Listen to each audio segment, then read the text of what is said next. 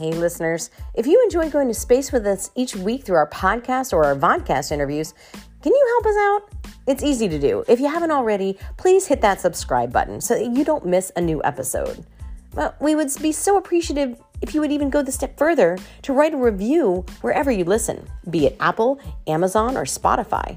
Or you can even go to our YouTube channel, Aerospace and Innovation Academy. Leaving us the highest ratings helps us to move those algorithms, which helps us reach more like-minded listeners.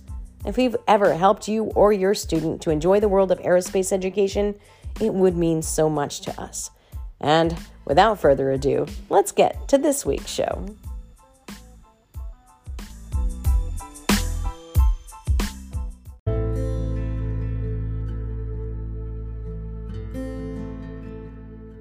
Let's go to space, Blue Sky Learning, episode 128, Fun with Physics. This episode, we interview student Natasha Waldorf. She's a senior majoring in physics and applied computer science at Whittier College, a small liberal arts college near Los Angeles.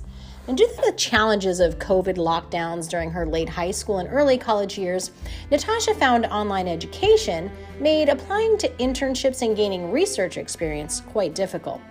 But she made the best of her circumstances by working at a county park nature center in southeastern Pennsylvania, learning about hiking trail maintenance and reptile husbandry. This may not seem relevant at first to physics or computer science, but the experience helped her to discover a love for the outdoors while developing her work ethic. Since then, she's gone on to intern at the Air Force Research Laboratory's small satellite portfolio in Albuquerque, New Mexico, as well as Lockheed Martin Missiles and Fire Control in Orlando, Florida, where she created tools for modeling sensor coverage and performance. Natasha reminds us that pursuing interests that may not always be specific resume builders can actually help set you apart in unexpected ways. And as always, we hope you'll stay tuned after for our takeaways. Natasha Waldorf, welcome to the show. For our listeners who haven't had the opportunity to meet you yet, why don't you share a little bit about who you are and how you came to be involved with the love of space? Sounds good. Thank you for having me. I'm currently a senior at a small school called Whittier College, and I study physics and computer science. I wasn't always interested in space. I used to just kind of be an arts and crafts like kind of kid, always like to draw and things like that. But the Endeavour space shuttle actually flew over my elementary school on its final flight, and just seeing that amazing feat of engineering going so close to me just immediately had me set my mind on I need to do something with space. And from then on, I've just immediately knew I was going to be at least going to college for physics. And from there, that's how I've gotten into engineering. It's fantastic. I think that was about, 2012 when they were putting the shuttles out, sending them to the museums, right? Yeah, this was its final flight. I went to elementary school right outside San Francisco, so it was doing like a loop over the Bay Area and then landed in Los Angeles. That would be, I can't even, I'm just trying to visualize that now. That would be really impressive because it's like a big paper airplane kind of thing in your mind about how it even kind of goes through. So fun story. Cool. I got tickets to go to the last Discovery launch, and then I'm in DC working at the National Science Foundation. I go up to the top floor of this apartment building, 21 stories. I go up on the roof, and then the 747 passed over DC. So I got to see it, as you would say, as it's going to the museum, right? And then, of course, in Florida, for our listeners, the third shuttle that was left of the 5, it's in Kennedy Space Center, and it's the Atlantis. So those are special, right? Let me ask you, because you are a kid. If you were in elementary school when the shuttle retired, that was 10 years ago, okay? Why do you think they sent the Endeavour to California? That's a great question. I would say just because there's so many tourists there in California already, especially Los Angeles, that you're going to have opportunities for so many more people to be able to see it. And then, of course, you have the temperate climate, so it's easier to maintain, of course. But yeah, I mean, all the people that are already visiting LA for other tourist things, it really makes it more an accessible thing to be able to see, which I appreciate because I went to see it when I happened to be in LA for the first time. So I'm sure that's the same thing for everyone else. So So you saw it twice. Wait a minute. So you saw it going overhead, and then you saw it later as an adult. Mhm. Like, all right. Yeah, Absolutely. I think they sent it to California because there was a company called Rockwell, and 50 years ago, they actually manufactured the shuttles in California. So I think that's how Oh, well, that California. makes sense. Bringing it home. Yes, but you're right. You want lots of people to have access to them. So, Oh, that's all right. in that little video at KSC. Now that you mention it, like the Rockwell, where they just Yeah, all right, Rockwell. I did not know. So yeah, the shuttles were built in California. So let's talk about, first of all, obviously one of the things that caught my attention were among this very cool conversation I had with you at Small Sat was Whittier College. What the world? Tell us about Whittier. What kind of school is that? Where is it located? How did you decide to go there? Because obviously physics and computer science, those are great degrees. You're going to be very employable, right? But tell us about your school and some of the strengths. Do a little advertising for Whittier. Sure. So probably no one listening has heard of it. It is a 4-year liberal arts college just outside Los Angeles. So it's in LA County still, about half an hour from downtown LA. When I was looking at colleges, I was looking for things in the LA area, as I knew the aerospace industry has just been booming down in LA. And I was kind of intimidated by the larger schools like UCLA, UC Irvine, Caltech. I know that they have fantastic resources, but I thought, am I going to learn well if all my classes are going to be with 600 other people? I felt like I could really slip through the cracks that way. And Whittier, it has about 1,000 students right now. And my average class size in my physics major and computer science major, at least, I frequently have maybe like 5 other students in my class. So I work really well with the professors. I know them all on a first name basis. They know me. I can go right up to them for help on homework, help on applying for internship opportunities. I have that access that's really nice. And though my school has fewer research opportunities on its campus than, of course, a bigger university, I'm so close to downtown LA that, I mean, this is my first semester. I actually have time to be pursuing outside opportunities, of course, but I'm hoping that this year I'll be actually able to work in LA while pursuing my last year of my degree. So that's kind of why I picked it. Just also, I guess the last element is they have an integrated computer science degree as opposed to just a pure computer science degree. So it's basically applied computer science, and I picked a physics emphasis as I wanted to be able to do an interdisciplinary major. And then I'm double majoring in physics, which I know sounds a little bit redundant, but there I have that huge overlap, so I can pursue physics-based modeling, which I've been really into lately. No, that makes so much sense, right? Years ago, they said, hey, you're getting this degree, but if you take 4 more classes, you can get a second degree. And I said, let's do that, because why not? Yeah. So this seems very strategic and well thought out. Did this sort of bug come naturally to you? Are your parents STEM in STEM careers, or are you sort of the outlier of your family? So most of my family is actually in the medical industry. My grandma's a therapist. My grandfather is a dermatologist. My dad is a software engineer, though. My mom isn't interested in science at all. Most of my family is not into at least engineering. So it's kind of in there in the family. You know, there's lots of my family that appreciates doing research, but I'm definitely the first going into aerospace. So it came naturally, but everyone was a little bit surprised in the immediate family, like, where did she get this from? I think it's cool that a liberal arts college even has the that opportunity. And I think that it's important for, like, I'm not sciencey at all. When I first met Kevin, I was, the English, the debate teacher, and some of his kids were coming and talking to me about CubeSats. I was like, let me help you talk about it, or whatever. So, but what I've learned in having spent all of this time with Kevin and our students is that there really is an overlap in any curriculum area when it comes to an industry like aerospace. So you can find something within it, regardless of whether it's I like doing arts and crafts, or I'm starting to see a shuttle and I'm imagining, how did that happen? How did they create the ability to make something like that happen? It's still creativity at the end of it.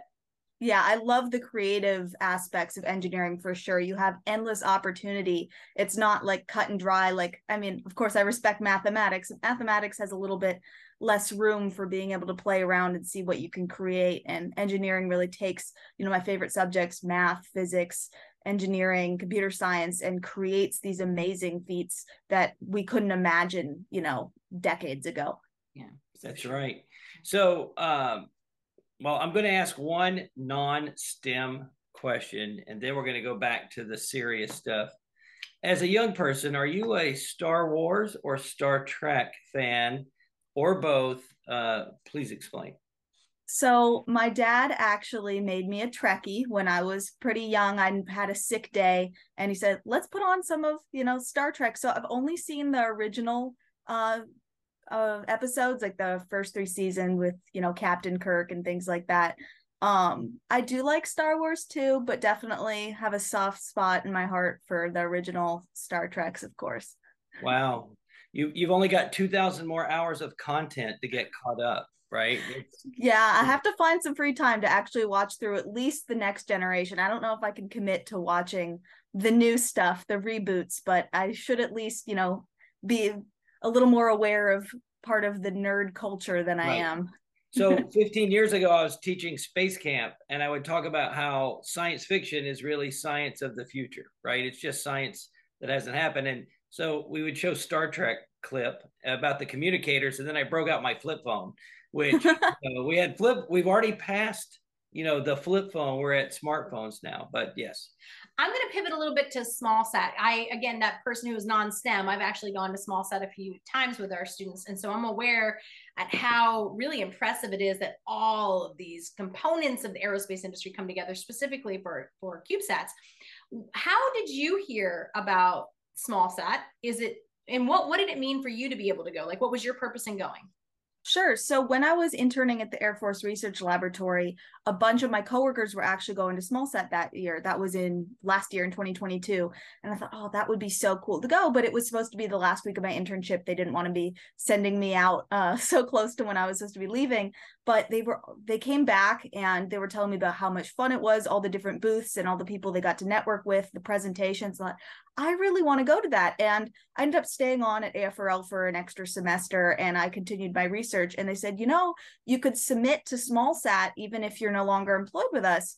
So, okay, that got the wheels turning in my head. So I ended up going back to school for spring semester, and they contacted me saying, you still want to submit? I said, you know what, I'll go for it. So I submitted my abstract because I had a little paper already written. I didn't expect to hear back. I'm just why would they want a former intern who goes to a very small school presenting at SmallSat, especially because my research wasn't with the development of SmallSats itself, but with an analysis of SmallSat capabilities. And when I got a notification that I was accepted to present for a poster, I immediately got so excited. At first I immediately was like, how can I afford to go? AFRL let me know they would sponsor me. And I just got super excited. And I went there and was just awestruck by all the different professionals in all the different industries that all work together to work on SmallSat. Yeah, that's what floored me too. Again, like nobody thinks about you when you think, okay, aerospace. The average person, myself included, was like, oh, astronaut and maybe engineer. You have no idea all the job opportunities that are available within that industry that are completely like just related, but not in that same vein. So what I like about what you're saying, so you get to do a poster. So there's that artsy kind of crafty thing again as well, right? Conveying something about your analysis on small cells. So tell us a little bit about your research that you started at the Air Force Research Lab.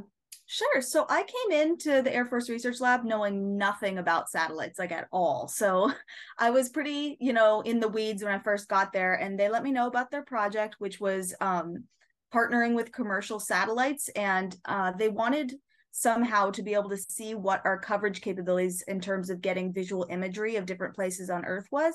But they wanted to be able to automate that process because Systems Toolkit does allow you to create heat maps for satellite constellations about what you can see and what you can't see in a given time period. But with so many satellites in the constellation, they're really struggling for if they changed their area of interest or if they're only interested in satellites with certain sensor types. They're really struggling to get a good picture of what our capabilities were with the current constellation.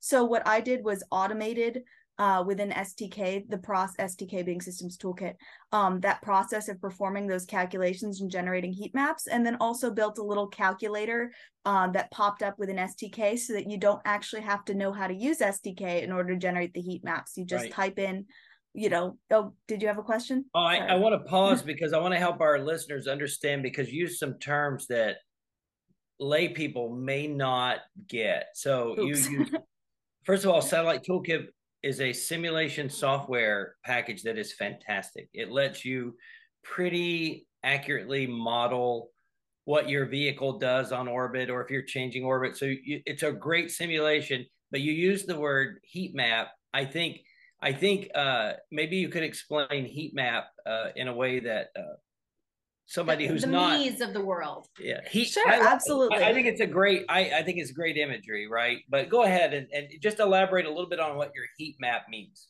Sure. So a heat map is a way of depicting the strengths and weaknesses of a system in terms of, let's say, in this case, a satellite that can see like 90% of the time a spot on Earth would be colored differently on the map as like, okay, this is red, as in that symbolizes 90%. We can see it 90% of the time. Versus, let's say the satellite can only see 10% of the different region. That region would be colored, let's say, blue to show like that's cold. We don't actually see a lot. So the heat is representing like the percentage, and in this case, the percentage of our time being able to see that region.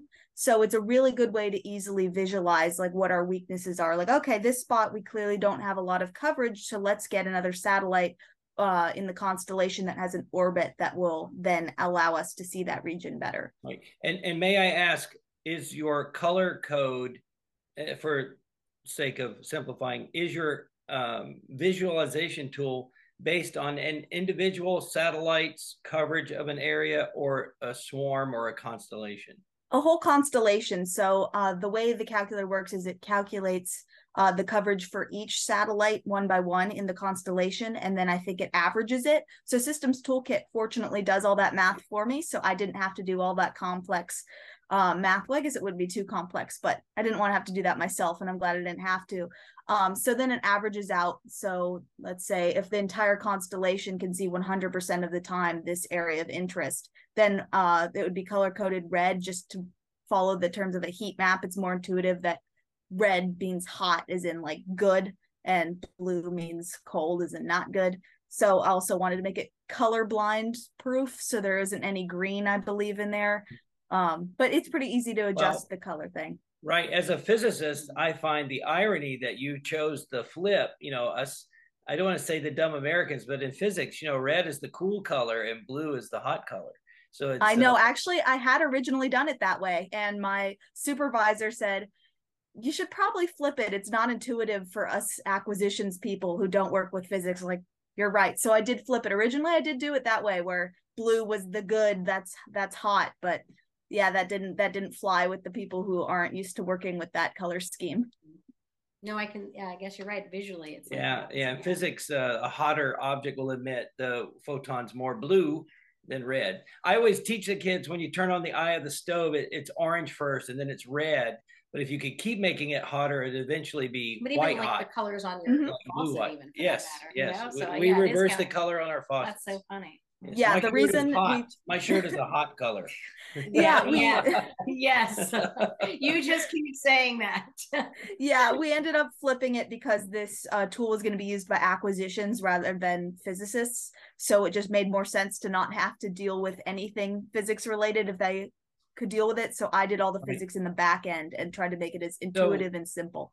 Right. So what you've done in essence is you are a communicator. You have created a tool that helps take more complex technical information and makes it more user-friendly for a less technical audience. Absolutely. It goes back to the accessibility that I was talking about with the space shuttle. I want to make data accessible to everyone. And in terms of this situation, it's accessible to just people on the program, but now anyone on the program, regardless of their role, doesn't have to be a scientist, could just be, again, acquisitions or anyone like that could then understand how our program was doing and participate in improving our program. I'm going to pivot a little bit to college life. So I know you have a year left, right? And you have done some internships. Are there any organizations that you participate with on campus or that also allow you to pursue your interests? Absolutely. So this last spring, I was inducted into Sigma Pi Sigma, the National Physics Honor Society. We're hoping to start some activities for all the members probably in the coming weeks. Our semester just started actually on Wednesday, so we're very early into the semester. And then I'm also president of Physics Club. So I'm excited. It's been inactive the last few years due to me being one of the only physics majors, but now there are a few others on campus. And so we're doing a recruitment activity this coming week. We're going to start doing weekly movie nights, or at least bi-weekly movie nights for different physics movies, like The Martian, Interstellar, and then simple experiments, things like bottle rockets and maybe mini hot air balloons, just to kind of encourage the underclassmen to want to get into physics, because that's our issue. Is we have really good retention. Anyone who starts in physics wants to stay, but it's hard to get the freshmen to realize physics is actually really fun and not as difficult as they make it seem in the movies. So that's what I've been up to on campus. Immediately think heavy math, but yet when you are approaching it from that creativity aspect, it's a different student that might be open to those options. Yeah, I'm going to gently disagree and push back and tell you guys, on the first day of school, I teach my kids physics is simply the mathematics of explaining the entire universe. That's what I think of physics. Well, I would drop your class right away. I would be like, then it's not. It's like 99% math, right? It really is the most beautiful. And it's the elegant on the chessboard. That's the queen, right? That's the most powerful piece is physics. But I think what she's saying, and it resonates with me, is that while math is certainly involved in physics, that you don't necessarily have to see yourself as a mathematician in order to fit in. So I love what she's doing is she's figuring out how to communicate the physics with people to make it that we can acquire that knowledge, but also how she's creating a little community through watching some of the and being just to be able to share how. I'm going to agree with you that physics it's an incredibly desirable kind of program, right? It is vital in a number of industries, and just understanding how the universe works has value unto itself, regardless of you being employable. But I know that I was just going to say, I just know from my experience at my school, that was a tougher major compared to, your business management types or softer, a little softer degrees. Physics was a hard course. And you're right. The kids that want it, I'm sure if you're internally driven and that's where you were meant to be, I could see that. And it absolutely is one of the more difficult majors. I've taken classes in pretty much all the programs at my school, and physics probably is up there in terms of difficulty. But I think a large barrier for people getting into physics is not understanding the fun side of it. And once you can see all the cool things you can do with the math becomes so much easier. Like I sometimes struggle with things like just, advanced calculus. Like it's not the worst thing in the world, but as soon as the advanced calculus is applied to physics, it all clicks because you have a connection there. You understand what the math is actually doing. And so that's what I'm really hoping to drive into the younger students is like, look, this is what's actually happening. So when you do the math and you're frustrated, think about what we're actually doing here. Think about how it relates to the physical phenomenon or phenomena. I forget which is the plural. And you'll understand, and it becomes so much more fun. Right. Honestly, one word will solve your marketing needs: lasers. If you just put a big laser somewhere at your table, even at the youngest age, kids love lasers. Well, right? If you can burn something or set something on fire or blow something up or maybe do some etching, lasers always win customers. So. But you mentioned balloons, and I'm wondering, because I think about how even the young kids at our school get excited about those high altitude balloons. Have you thought about bringing any high altitude balloons to the campus? I have not. I should look into that. So I know that our club funding is a little bit low, but we are allowed to do budget requests. So if I can get enough members to at least sign up and show there's interest, I bet I could see about doing that. That's a great idea. The concern is you'd probably have to go away from your campus because of the proximity to LAX, and there's a lot of air traffic where you are. And that was always our thing, is try to avoid, we're 11 miles from an international airport. So we want to. She could do a tethered one though, I suppose, right? Well, tethered, but weather balloon, right? I think in the recent years, drones have supplanted tethered balloons as a great way to temporarily put something at a certain altitude and that you can quickly recover. But bottom line is there's a lot of cool gadgets and toys to augment and help, I think, students that are seeking to do what you're doing. I want to pivot real quickly. You spent some time in Orlando. Is that something you can share? Another experience you had as well? Yeah, sure. So I was in Orlando working at Lockheed Martin as an intern at the Missiles and Fire Control business area. So I was doing, again, kind of like a modeling or physics-based modeling situation. I was creating, or in MATLAB, tools for visualizing sensor performance for infrared sensors. So I was creating it so instead of just having this huge mess of data, you hit run for a given flight test and it'll produce the graphs. That's about as much as I can talk about in terms of what I was working on, but it made it so much easier for doing flight performance analysis for everyone. And it was on the simpler side for sure in terms of a lot of the other people on the team were doing a lot more complex data analytics. But I and the other intern were working on just speeding up that process and doing that automation so that the more senior team members wouldn't be wasting their time on doing the really convoluted math that we could easily speed up. Yeah, I don't want you to feel like you may have felt like you were doing the simpler things, but you were an intern at Lockheed Martin, and that in itself, that's a great accomplishment, right, in your career path.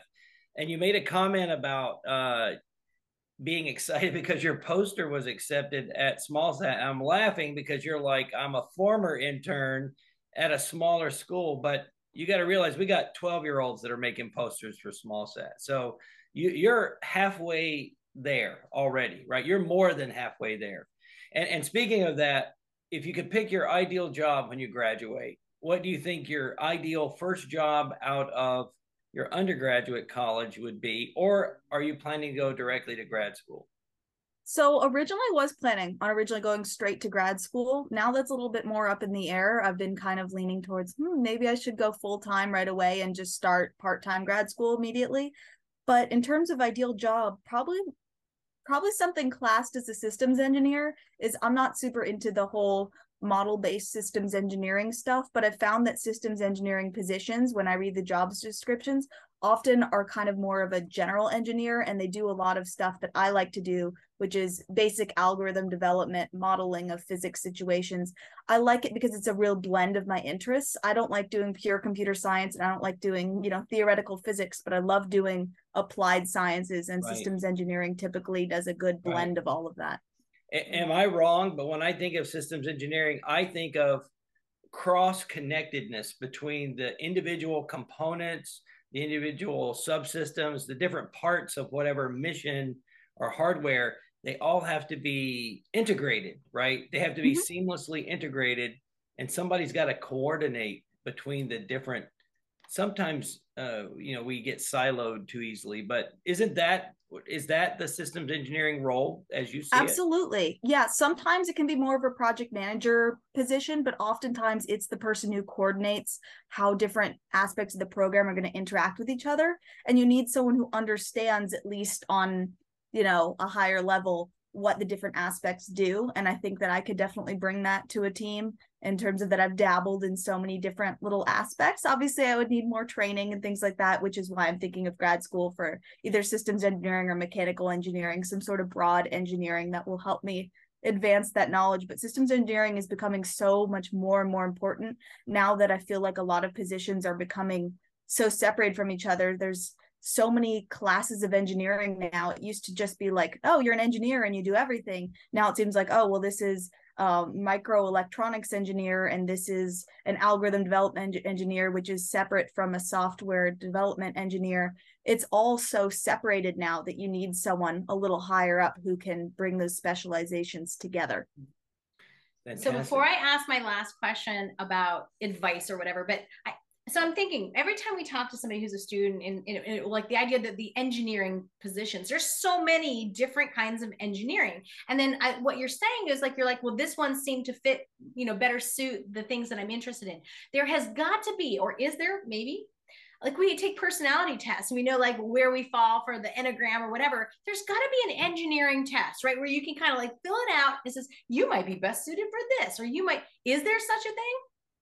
I don't know. I probably should look into that because I took a career aptitude test a couple of years ago when I was applying to college, and it told me I should be a mortician. So I think that they should Probably develop a little bit better tests, but I'm sure there's got to be an engineering No, they one. need a specific one, right? For engineering. So like which that actually takes what you're saying. Like I enjoy this part, but I don't enjoy this part. So that by answering the questions, it would say you're perfect engineering, maybe it'll be a test on, I don't know, TikTok or something. You find out like this is what you become. Anyway. That would definitely be useful. I should look into that. I'm sure that something you can create it if you know something with the algorithm, like create it. From what I heard, I want to just ask a question. So you think your first job is somewhere, let's say, between Vandenberg, San Luis Obispo, and LA? Is that where you see your first job? That's tough because as in terms of a first job, I would see a first job while I'm enrolled in college this last year, absolutely being in that area. But as soon as I graduate, I want to get out of California. So I really would be happy ending up anywhere. But I've really enjoyed, I've interned in Pennsylvania, New Mexico, and Florida, and just every single one of those experiences I really enjoyed. So I'd like to see my first job out of school being somewhere else in the country. I love Well, that. if you don't like snow, you've got Florida and Texas. There's a lot going on there, right? A little bit in Alabama. Some at Blue Origin is in Alabama, but this is great.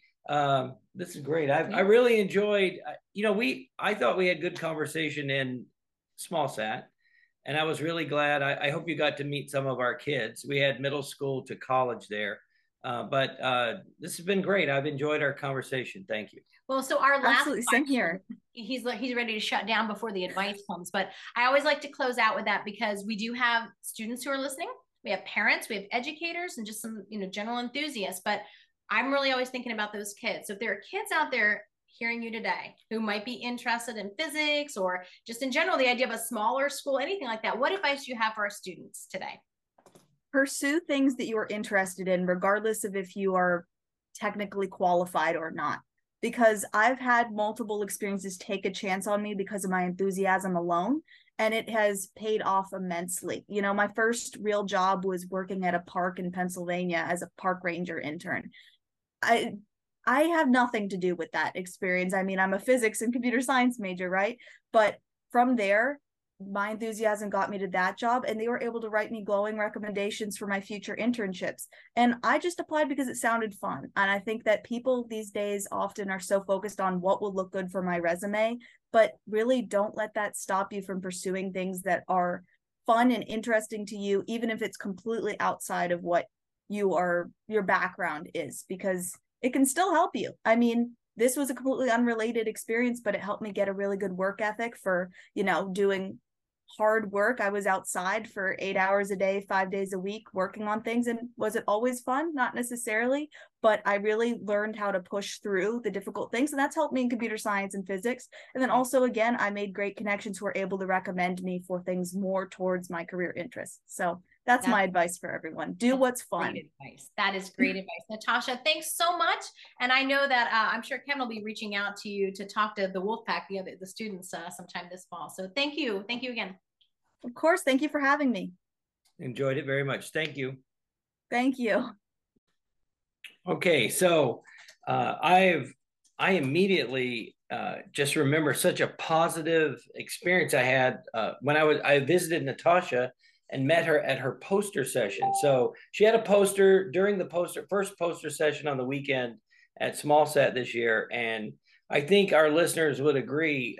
She just has good people skills. Yeah, I think, she mentioned that she feels that some of the opportunities she's had were because of, her enthusiasm. And that is apparent when you're talking with her. She just seems very open to whatever comes her way, and she's very affable. So I think that matters. I think she puts maybe people communicating with her at ease. At ease, yeah. And she has a style that's very she approaches it as what's fun, right? And you can see that about her. And I feel like that resonated a lot with me. And that's why I really think she should look into that idea of the fun of physics, because there's something about her energy that exudes like whatever is the most fun for you. Like, this is a fun conversation. This is a fun, if you approach life with the idea that everything you're doing, you're not having to do it, but you get to do it, that changes things. Well, and the other side of that coin, of course, is when she shared about her park ranger experience about the hard work.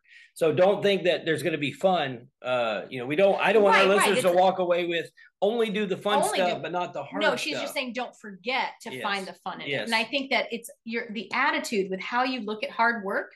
If you can find the fun in it, it's no longer hard work. It's the same thing that you guys say when it's like find your passion, it's not work, right? It's the same thing. Find the fun in it. Right. And if you reorder the statement or sentiment, it's when you are able to work in the field that you love, it's really not work. Right.